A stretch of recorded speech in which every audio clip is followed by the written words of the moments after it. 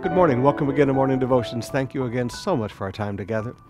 Sometimes when people go into the ministry, they have this idea that everybody's going to love them and life is going to be wonderful, and they begin to find out that as pastors, there's a lot of pain, there's a lot of suffering, there's a lot of rejection that takes place. And, when Jesus called the Apostle Paul, he said, I will show him all the things that he must suffer.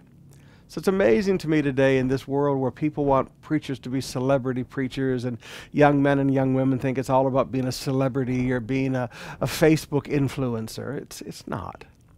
In fact, it's quite the opposite. Sometimes it's quite challenging. But listen to the Apostle Paul's heart. In Philemon, verse 7, I have derived much joy and comfort from your love, my brother, because the hearts of the saints have been refreshed through you.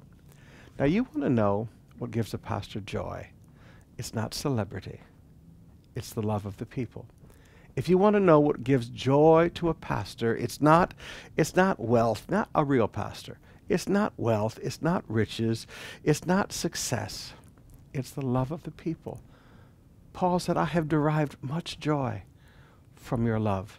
The greatest thing you can ever do to put a smile on a pastor's face is to love them and love one another.